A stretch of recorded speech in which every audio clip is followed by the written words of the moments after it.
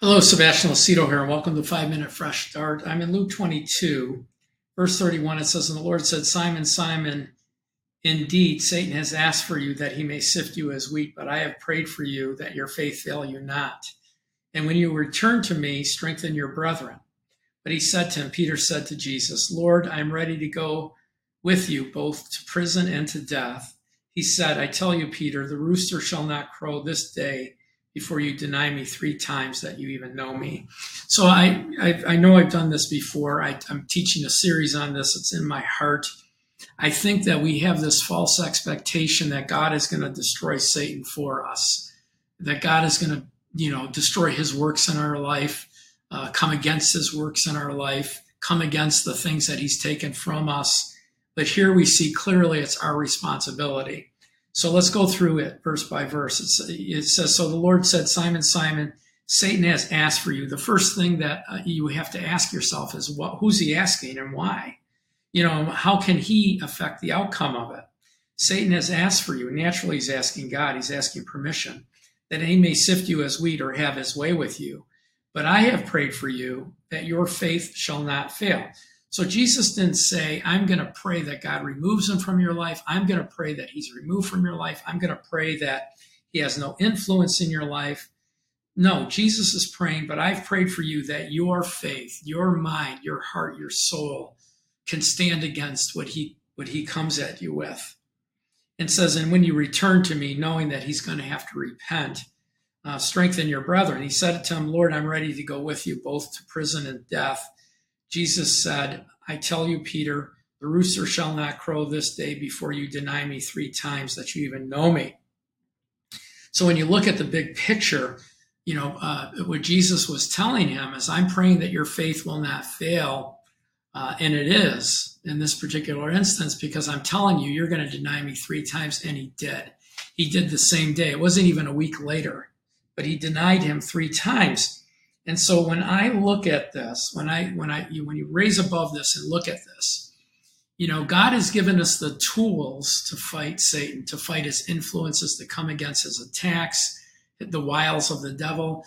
So God has equipped us. And so we have to get that knowledge to be able to have that faith, because he said, "I pray that your faith fail you not." Get that knowledge to have that faith, to understand the battle that we're in, that we are to fight the battle, that Jesus has given us everything.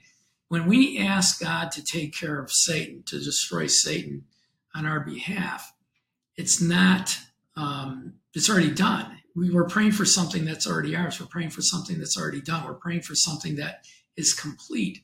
And so when we look at that, we have to understand that it's a lack of knowledge to do that, and it's a lack of faith to do that. So I believe that this is something that we have to pray continually and teach continually, because the battle that we're in, we can't win if we fight it on human terms. We have to fight it on spiritual terms. Our faith has to be able to contend and come against the wiles of the devil, the attacks of the devil.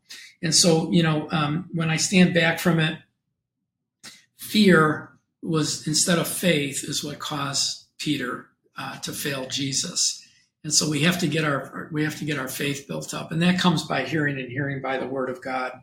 The other thing that I think we need to understand is that the spiritual attack on us, it always puts us in defense mode, and we need to learn to get into offense mode. We need to learn to attack Satan before he even attacks. We tend to respond rather than to take him out every day in prayer. And so we need to learn how to do that. Anyway, thank you for watching today. Please, 3 things. Please share, like, and follow us on social media. It helps our matrix. It helps get us to the top of different searches and things like that. Secondly, there's 2 things you can do. You can join us as a free member, or you can become a partner. In the description of our teaching is our website, watchersoftruth.com. Becoming a free member gives you access, doesn't cost you anything. We don't give your name or email to anybody, but we do get your name and email address. You will get 2 to 3 emails a week from us, notes, and then our private, uncensored blog. We can't post it on social media. It's called What I Really Think, and it's news, finance, and politics, and how it affects Christianity today. And then the second thing you can do is, as we join you on your journey to know God and his word, you can join us on our journey to teach that by supporting us.